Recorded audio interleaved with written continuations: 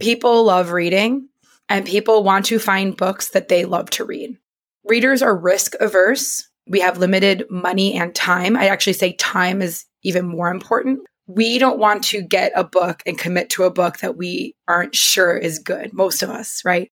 We look for any indication. A friend told us about it. We heard the author on a podcast. We look at the reviews. So the thing that hasn't changed is that readers want to find new books and they want to find books that they know they're going to like. How that happens, how they learn about those books has changed dramatically. Welcome to another episode of Listeners to Leads, where I'm helping podcasters launch and maintain a lead generating show. I'm your host, Alicia Galati, the CEO and head podcast strategist behind Galati Media, a full-service podcast management company. On this show, you'll hear my guests and I discuss everything it takes to launch a successful podcast and keep it running. If you're ready to get leads, land speaking gigs, and create deeper connections with your audience through your podcast, then this is the show for you. Today on the podcast, we have Dana Kay. I am so excited for you to hear this conversation. I know I say that every time, but guys, come on. We have the best guests here.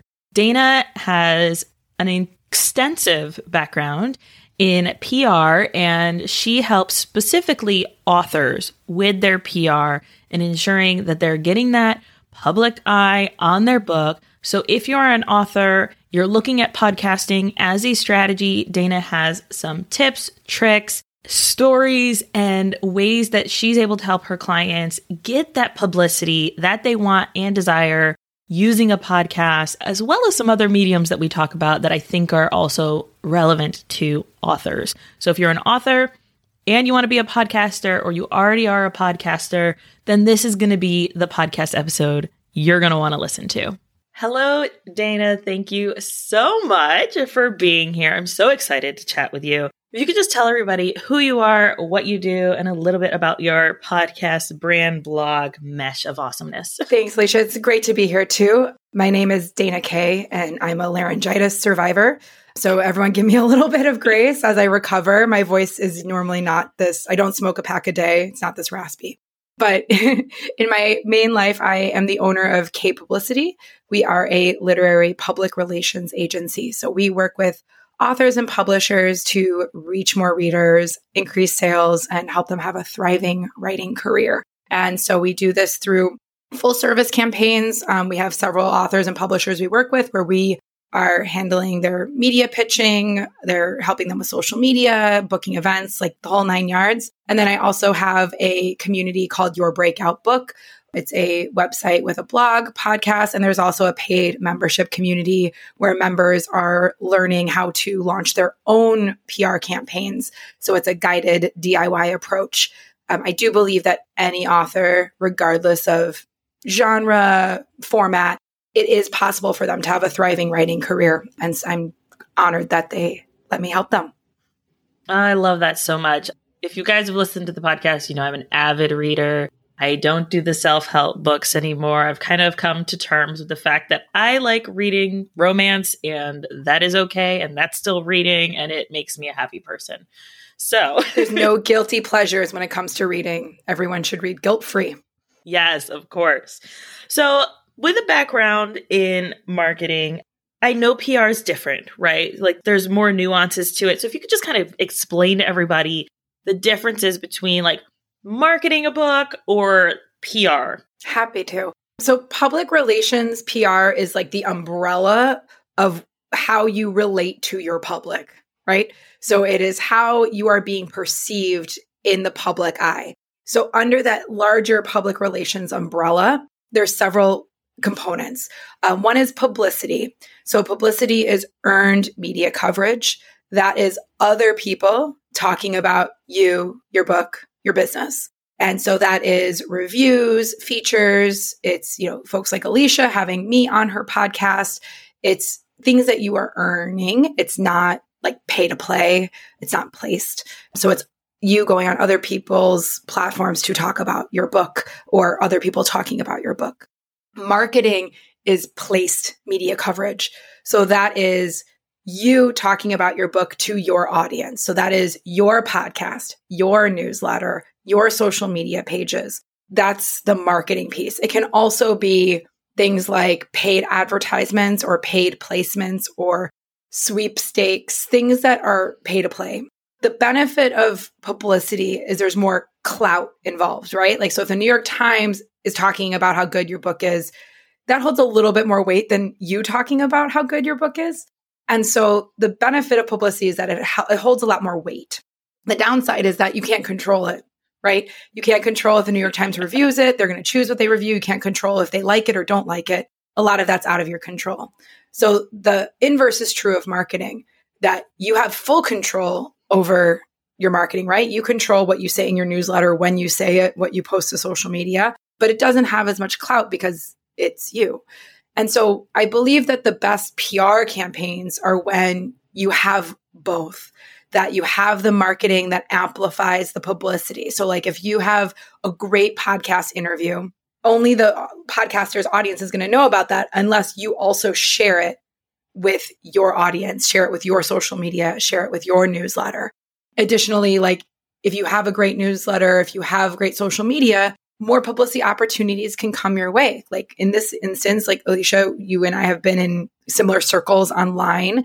I had posted something on social media about publicity and how authors can get publicity for themselves. And you're like, okay, we have to come on and talk about this. I didn't actively pitch you. And so they really work in tandem. So you can have just one, but it isn't as impactful if you don't have the other. Yeah. And even to kind of take that a step further, when I was like, hey, she's talking about this is interesting, kind of did a little bit of digging, saw that you were on other podcasts that are reputable, that are popular. I was like, so this person knows what they're talking about, right? And so it does, like you're saying, that PR and that marketing together can work in tandem to make you look better, right? Absolutely. You need someone else to vouch for you. Yes. With that, because I am an avid reader, I know a lot about like advanced reader copies and like getting people to leave reviews early and like that kind of stuff. Actually just did that for a author that I am obsessed with, her book that's coming out. I'm not going to name drop it here because it's irrelevant to this topic. But what is your stance on getting people, because it's an interesting combination of marketing and PR because you're still like giving them something in exchange for something. So would that still be under the PR side or would that be more under the marketing side since it is almost like a paid, quote unquote, I'm doing bunny ears here. You guys can't see me. More of like an exchange. They can't review your book without the book, right? So like they're going to get the book because it's just like a restaurant critic going to a restaurant to review or a music critic needing the MP3 or whatever it is. And so the difference is there's not a guarantee. So like if I send books to, let's say like Bookstagrammers, which is big in many circles. If I send books to the Instagrammers who talk about books, I'm sending it to them. I'm kindly suggesting that they post a review on launch day, but it's their platform. It's up to them whether or not they post. Unless I am doing a paid partnership or doing some sort of other like marketing agreement, it's an editorial piece. Like it's up to them of like when they post what they say about the book. I have no control over it. So that's really where that line goes. So if we pitch, we've run into this quite a bit recently, actually, with booktubers, bookstagrammers, book talkers, the TikTokers, yes. book talk, and they will say, "Thank you. I am interested in reading it. I can't guarantee that I'll review it. If you want a guaranteed placement, here are my rates." And that's fair. And sometimes we might want to do that. Like if we really just want coverage and we want to do that, but keep in mind that once it transitions from publicity to marketing, the clout goes down a little bit, right? Because it's going to have that hashtag ad, that paid partnership. And we're really savvy as users. We see that and we know, okay, like that's a paid partnership. I'm going to take this with a grain of salt. And so I think that when we try to really rely on editorial coverage as much as possible, the marketing that we do or the paid arrangements that we do usually come from not getting paid to do a review, but getting paid as a content creator or a moderator in some way.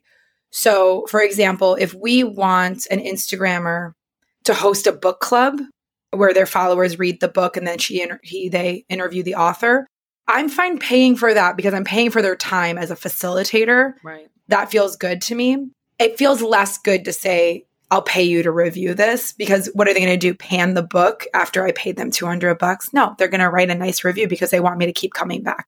So just note that it's not for better or for worse. Like it's what you feel you want to do, but just know that when you pay and it's a paid partnership, the clout factor dials down a little bit. That makes sense for sure. And I know that there's a lot, like you were saying, as users, we know, like we're like, is it really, like they just paid someone a lot of money to, say this is great. Is it actually great? And you're going to go instead to those bookstagrammers, to those book talkers who are raving about the book and don't have anything that they're getting back from that. They just genuinely enjoy the book.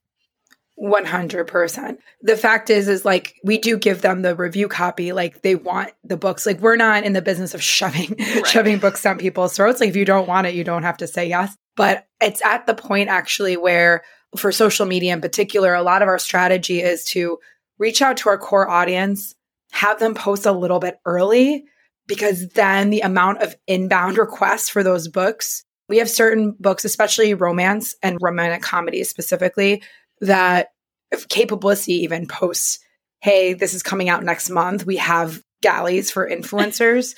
We're going to get, like, it does our job for us in a way. Like there's so much inbound. Some of the other like nonfiction titles take a little bit more effort, but we have authors like Soraya Wilson and Maisie Eddings, where as soon as that we have a book, we were getting just like swarms of emails saying, do you have the next Soraya book? I heard Maisie Eddings has a new book. So it kind of does our job for us. But that's a great example too of like how the marketing and the publicity go hand in hand, because we could just pitch, right? Like we could just pitch those people. That's really time consuming. Or we could just post it on our social media, the cute cover with like the swag items we printed, or like our cute little coffee cup or whatever. And then people will want that book. And so then it like flips it a little bit. So I do think the most successful campaigns are where there's both publicity and marketing. Yeah, 100% agree. PR and marketing have changed a crazy amount in the years. And you started your publicity business in 2009, which is like, oh my goodness, this is like quite a while ago. We were just babies. So how has it changed over the years from the PR side, the marketing side, the podcasting side? How has that kind of all shifted over the years? I'll start with the thing that has not changed. People love reading, and people want to find books that they love to read. Readers are risk averse. We have limited money and time. I actually say time is even more important. We don't want to get a book and commit to a book that we aren't sure is good, most of us, right? We look for any indication. A friend told us about it. We heard the author on a podcast. We look at the reviews. So the thing that hasn't changed is that readers want to find new books, and they want to find books that they know they're going to like. Yeah. How that happens, how they learn about those books has changed dramatically. So for our younger listeners, you might recall there was a time before Twitter existed. And there was a time when Facebook was only open to college students. And so when I started my business, I was coming out of college and I had a Facebook account because I was in college when Facebook came about. And I was an early adopter of Twitter. And these were the things where I was like, I feel like this is something. I feel like this is going to be a thing. And the publishers didn't know about it yet. And so my first client, who was a local author, we have known each other for years. We were in a writing group together. She's like not risk averse at all. She's like, I want to do something cool. I want to do something different. Like, let's like think about things. And I remember distinctly going to her publisher and saying, there's this thing called Twitter. People follow you. And them being so creeped out by that term, that follow was not in the zeitgeist. Like, that's so creepy. You're signing up to get stalked. Like, why would you do this? And we're like, okay, you do the radio, the newspapers, like you do all that stuff. We're going to run with this other thing. And so at the time, we did like a social media campaign. We got her book trailer sponsored by Segoy Running Apparel. Like we did like some kind of fun out of the box things. This was also when I was fighting for book bloggers. Blog Tour was not in the zeitgeist yet. Book blogs were just like burgeoning, as a review outlet. And I would have to fight with the publishers to get them to send to book bloggers. They would call them amateur. We don't send to individuals. I'm like, these people have followings. This is the new word of mouth. So what hasn't changed is that people need to find out about books. Just how they've done that has changed. So back in the late 90s, early 2000s, it was all about the newspaper reviews. Yeah. I was a freelance book critic before I did this. So I wrote for newspapers and magazines, and then some like less sexy stuff because we got to eat. And then newspapers were cutting their book sections. They were filing for bankruptcy. Print stuff was going down. Like this is all before the iPhone. So just for context, for iPhones and tablets. And so all those things were starting to shift. And then people like me I would get 100 books a month to review. I obviously didn't review all of them, but anything I couldn't pitch to my editor or I couldn't place anywhere, I would put on my blog because I wanted to talk about the book. Mm-hmm. And so the book blogs were kind of blowing up at this point. And so what's shifted now is like blogging is obviously like less about, like it's a little less popular. People have moved towards YouTube and Instagram and, the social media pages or newsletters like Substacks and things like that. That's where that's kind of shifted. But ultimately, like it's just the mediums. So the mediums are changing, but I don't think that like people aren't going to stop wanting to read and talk about books. That's been constant. I also think that with podcasts is probably, if I look at our clients and our campaigns, it takes up the majority of the media outlets that we get. Wow. I would say the majority of our clients are having at least 10 podcast interviews per book because I think, we can dive into this. I could talk about this of why it's so effective, but I know your listeners know from listening to this podcast why podcasting is so impactful. But for readers in particular, unlike a radio show, if you're in studio, you'll have probably, if you're lucky, you'll have 10 minutes. Podcast is 30 to 40 to sometimes a full 60 minutes. Yeah. I am in your ear right now, talking to you, building up trust with you in a way that a 5-minute TV spot or a 10-minute radio spot just isn't going to do. And so that's why podcasts, I think, really started to blow up is because one is the invention of the iPhone. That was obviously I wasn't listening to podcasts on my computer before. Right. So obviously with like the rise of Spotify and the iPhone, like that really changed the podcast game. And so now people were listening to them on their commute. They were listening to them in their car. They were listening to them, it really took over from the people who are dialing their radio on their way to work. And so I think that was like the biggest shift.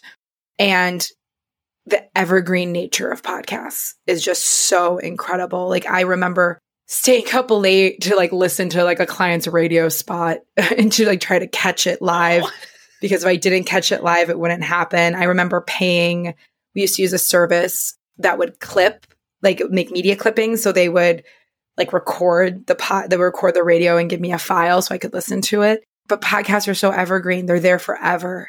I'm no longer actively podcasting. So like I'm not dropping new episodes for your breakout book, but I still get probably anywhere from 30 to 100 downloads a week. Yeah. Just old episodes. So that's really grown as one of our, I won't say our primary outreach, but I'd say probably like 15 to 20% of the media hits on our clients, summaries every month are likely podcasts. Wow. That is so incredible. And you wouldn't think like not being in the space. Well, yeah, authors on podcasts, it makes sense. Like in my brain, I'm like, yeah, duh. But like if you're not in this space, it's like, well, why a podcast? And so, yes, I talk about it constantly, but I still want you to say it because people need to hear it a bajillion different times and different ways to like get it through their heads. Why is a podcast so effective? And I have an example that I want to share with the audience. I listened to the Romance at a Glance podcast. They've been going for a couple of years. They do like their own awards every year and like different seasons have different genres, but they started interviewing authors. And I remember seeing that they had Katie Robert on there, and I was like, yes, hello. I read one of her books, loved it. And I ended up joining her Patreon from that podcast episode because I heard her on there. It was like, I like her. I like her even, like I did like her before, but I like her even more, like as a person. I like her take on things. I didn't know she had a Patreon, and you get all these things through it. Cool. And I've been in it for a year now. Like, I'm not going anywhere. I'm not leaving at all. She is stuck with me forever, and it's fine. So I think that's a great example of like how that one interview, which is still up there, people can still go listen to it, can drive traffic to your books, to your sales, to like those ride or die fans that obviously as an author you want to create. So what is your take on why is a podcast so important for an author? So there's a couple of reasons. One is I think it's extra impactful for those of us who have audiobooks because it's super easy to transition from a podcast to an audiobook. So I know that when we talk about audiobook strategy, some authors will like get their audiobook rights back. Sometimes it's staggered of when the audiobooks come out.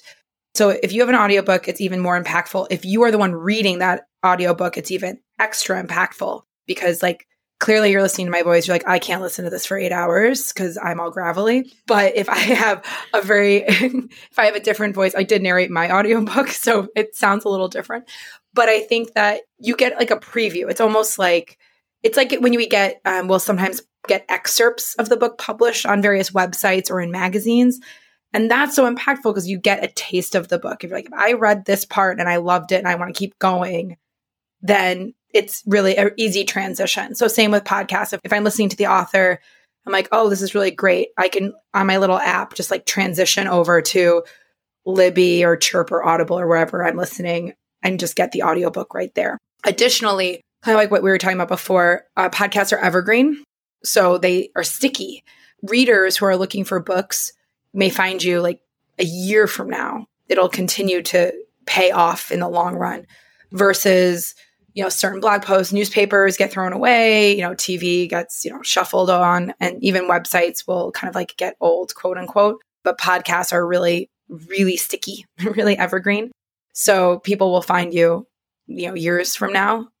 And then finally, you get to know the podcast guest or host if it's your show in a very intimate way. I don't know if you get this, Alicia. Like there's podcasts I listen to, I like feel like I know the hosts. Yes. I'm like, it's a little creepy. Like you've never met me, but you talk to me in my ear for an hour every day. I listen to Make Me Smart, which is the NPR's Marketplace podcast. They distill what I need to know about. They give me the Cliff Notes version of the hellish landscape that is our current country.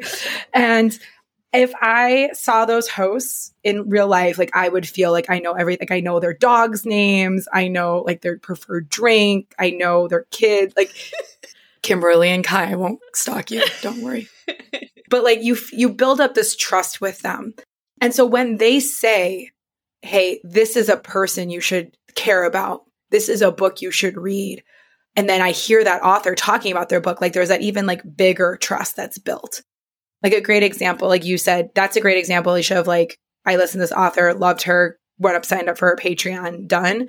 My wife doesn't read much after she had our son. It breaks my heart, but she doesn't read it that much anymore. However, she listens to some podcasts, and the only books that she has bought and read are books that the person was the guest on her beloved, witches podcast, parenting podcast, whatever she's listening to. Those are the only ones that she's bought. No matter how many books I have in my garage, no matter how many books I hand to her and say, you really need to read this. Doesn't trust me, but the podcaster that she listens to every week, that's the one she trusts. All of those things put together make it a really powerful tool for engaging with potential readers, nurturing that readership, and getting them to buy your book. Yes. Going back to the evergreen comment, and then I do want to talk about that creating relationships part as well. The evergreen part, like adding in social media, the turnaround for social media is so quick. Like a post of a Instagrammer saying, hey, I loved this book. It was fantastic. That's not going to last very long, but that podcast is going to be there for years. And then to that relationship side, I did see that same podcast, Romance at a Glance, do this where they had a bookstagrammer on to talk about a specific book. They both loved the book, talked about it crazy, posted on social media about the book. And I was watching in the comments because I just like to stalk people on social media. It's fine. And I was watching in the comments that the author, after she was tagged, they were like, oh my God, would love to talk to her about this book. And she was like, yeah, have me on. And then had her on, they were able to reference. So as a podcaster, they were able to reference back to when they talked about the book, get more listeners for that one. But then also having her on added that additional, like, the things that we were wondering when we were talking about the book. So like, as an author, finding spaces that like, where are people talking about my book? Where can I have further conversations with them? And to your point, yes, we trust the podcasters and we are obsessed with them. And I like to say, like, I will listen to podcasts in the shower. So like my most intimate moments is when you are in my ears and you are talking to me. And it might be a little creepy, but whatever. Like, that's how I get to know you. And yes, I know your dog's name. I know, like you said, your favorite drink. And I trust what you're going to say because, one, other recommendations that you've given have not steered me wrong. And I like you as a person. So I value what you're actually saying. Otherwise, I wouldn't be tuning in. And that trust can be really easily broken. We can go on like a little tangent of like podcast advertising is an easy way. Yes. That I feel like sometimes trust is broken. So like for our authors who have launched their own podcasts, we are very diligent about making sure that any advertising or partnerships are on brand. There's a pretty big podcaster who I listened to, like many entrepreneurs did in the very beginning of our careers. And I started gigging a little deeper into like who she had on as guests and then also her sponsorship. So like one of her sponsors was Wix. And I'm like, your website is on Squarespace. I don't think you can honestly recommend Wix, but Wix gave you money, so you're going to do that. Or, oh, you had this guest on that clearly like was paying to be there. Like that feels icky. Mm-hmm. There was like, she had an MLM person on and I'm like, no, we're just going to not listen to her. Like she broke my trust basically. Mm-hmm. Like a lot of her content was really impactful and really actionable and great. But then I started seeing the guests she had on and the sponsorship she was taking. And I was like, nope, this is a no. Now I don't trust you anymore. Yeah. And so I think to give people a lot of care when, if you have your own show, booking the guests on, taking sponsorships, what calls to action you're giving is really important because it's really easy to break that trust if you're recommending something that like isn't good. If you have someone on your show that's like less than ethical, those are all like things to consider. And I guess on the flip side too, if you're an author going on a show, so like one example is we as a company have like decided a while ago that we're no longer pitching to Joe Rogan. Mm-hmm. We don't want our clients going on Joe Rogan. That was a decision that we don't want our clients associated with this. There's other like smaller podcasts too that we're like, you know what, this is not aligned with our clients. We don't want them to be on the show. So we're not going to pitch them anymore, no matter how big their listenership is and how much they read. Yeah. So I think that thinking about that too, of like that trust of like, if you go on to someone else's show, keep in mind like that your current audience is watching, right? So like if your current audience sees that like you're hanging out with Joe Rogan, they might have feelings about that. You might have broken their trust. Some might not care. Some might love it. Who knows? And so just keeping that in mind too, of like, if you get calls or get requests, what you going on that show says about you and how that will impact your relationship with the public, right? Public relations. Yes, 100%. I definitely agree. There's a lot of research that needs to be done when you're pitching to be on other shows, as well as a host of a podcast, in ensuring that the people that come on are aligned with your brand and being okay with saying, you know what, we're going to cut this section of what they said because it doesn't align with what I'm saying. And I had a client say that where one of her guests had said something political and the client didn't agree with it and was like, is it okay if we cut it? And I'm like, it's your content. Absolutely. We can cut it all up however we want because your audience is there for you and listening to you. And if something the guest says isn't aligned, then that's it. Like, We're not going to just let it sit there for them to think that you agree with it. So no, 100% agree. It's so, so important to be strategic with that public relations side to make sure that the brand that you're embodying is aligned with what your values are and that you don't break that trust. Is there anything else that we didn't talk about that you're like, ooh, we got to talk about this before we head out? I think that there's a balance to, I think a lot of authors will come to us and be like, I need a podcast, right? They're like, I am going to do a podcast. And I always ask, okay, why? Yeah. Why? And what is it going to be? Most of the podcasters we work with, most of the authors we work with who have podcasts are nonfiction authors who are doing it for their business, just like, your Listeners to Leads listeners. And so I think that makes a lot of sense, but also again, being very clear on what the format is, what sets it apart, doing all of that work. And then of course, knowing that it will take probably double, maybe triple the work that you think it's going to take. And is that going to impact your writing? Because most of our authors don't want to be podcasters. They want to be writers. And they want their podcast to support their books. Yeah. And we have one fiction author who it's a YouTube channel and a podcast called Making It Up. And I asked him, I was like, why are you doing this? And he's like, I just think it will be fun. I'm like, okay.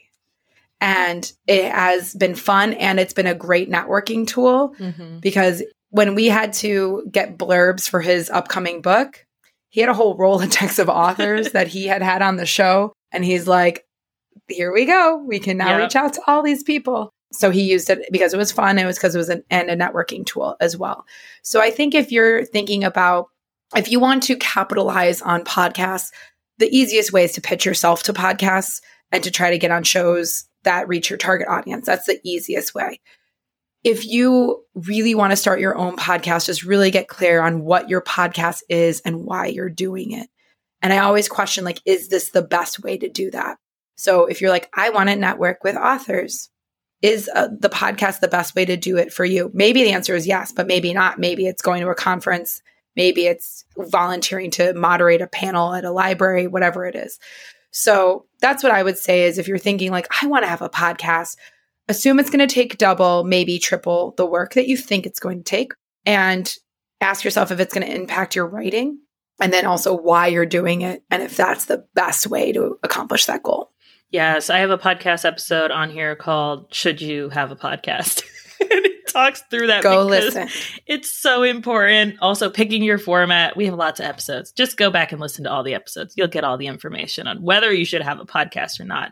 I have a lot of feelings around that because a lot of people in the online space will say everyone who is a business owner should have a podcast. And I don't agree with that. Highly, highly disagree. It is a lot of work. It is a lot of effort, and it might not be the best medium for you. And to add to your list, if you are thinking about a podcast, go be a guest on some shows. See how that feels. You might be like, I don't like talking to people. And that's okay.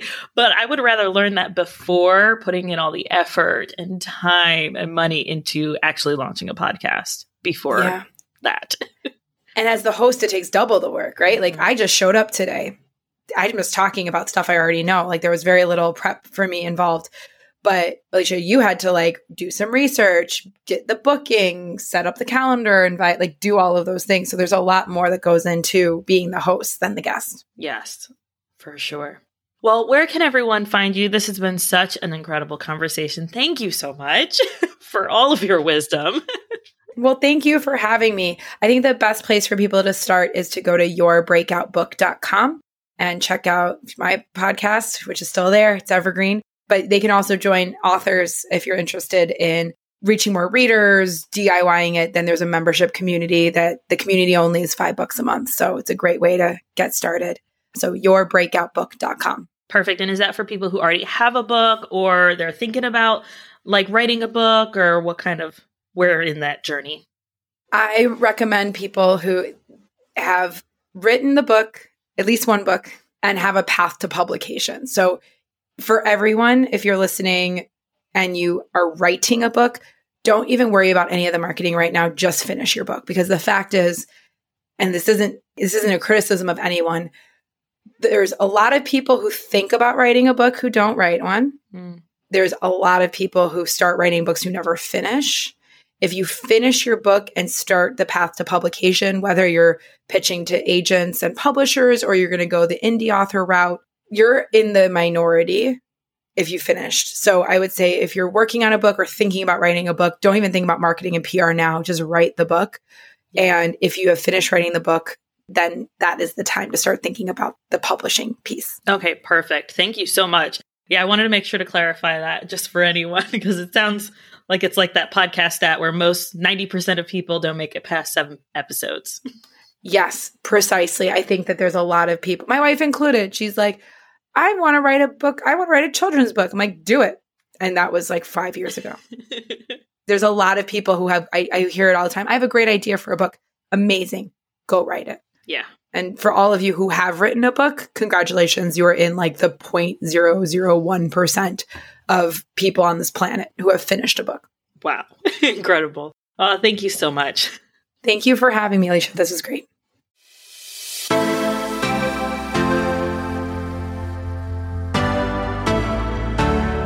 Thank you so much for listening to this episode of Listeners to Leads. If you found something in this episode valuable, I would really appreciate it if you shared it with a friend who you know would also get value from it. Want to send me a message? My favorite place to hang out is Instagram. You can find me at alicia.galati. Let me know what your favorite takeaway was from the episode. And don't forget, turning those listeners into leads is actually easy.